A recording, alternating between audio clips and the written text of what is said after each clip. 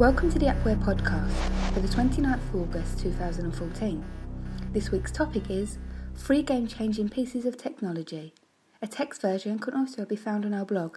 Follow the link from our website at www.appware.co.uk. Free game-changing pieces of technology. When it comes to technology, we are constantly looking for better and easier ways to improve performance at work, during sporting activities and in our spare time.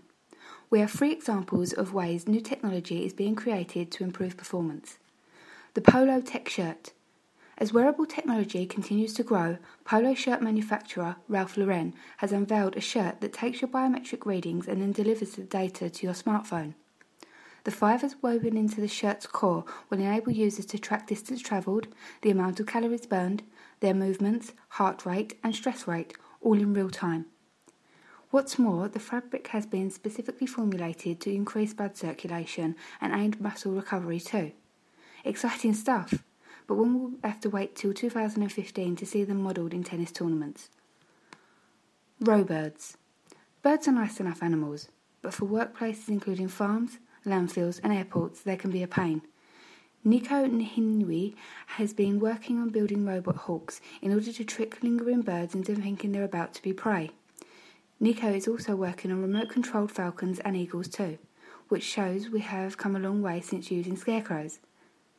These remote-controlled birds of prey will hopefully be seen within the aviation and waste management industries very shortly under the name of Clear Flight Solutions.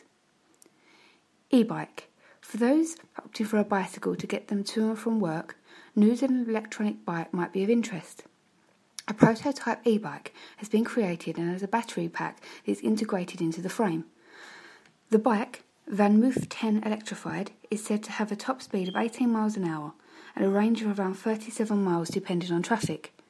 The ride is cycling style on the weather conditions. What is a real game changer for this bike though is its ability to make light work of hills. Hills might not be all that increasing for people in London, but for those further afield that hate getting to work hot and bothered, this new e-bike could be a real winner. Thanks for listening to this week's podcast, and feel free to give us feedback by emailing us on podcast@appware.co.uk. You can also make sure you don't miss any future episodes by subscribing to our podcast. Thanks again, and for more information please see www.appware.co.uk.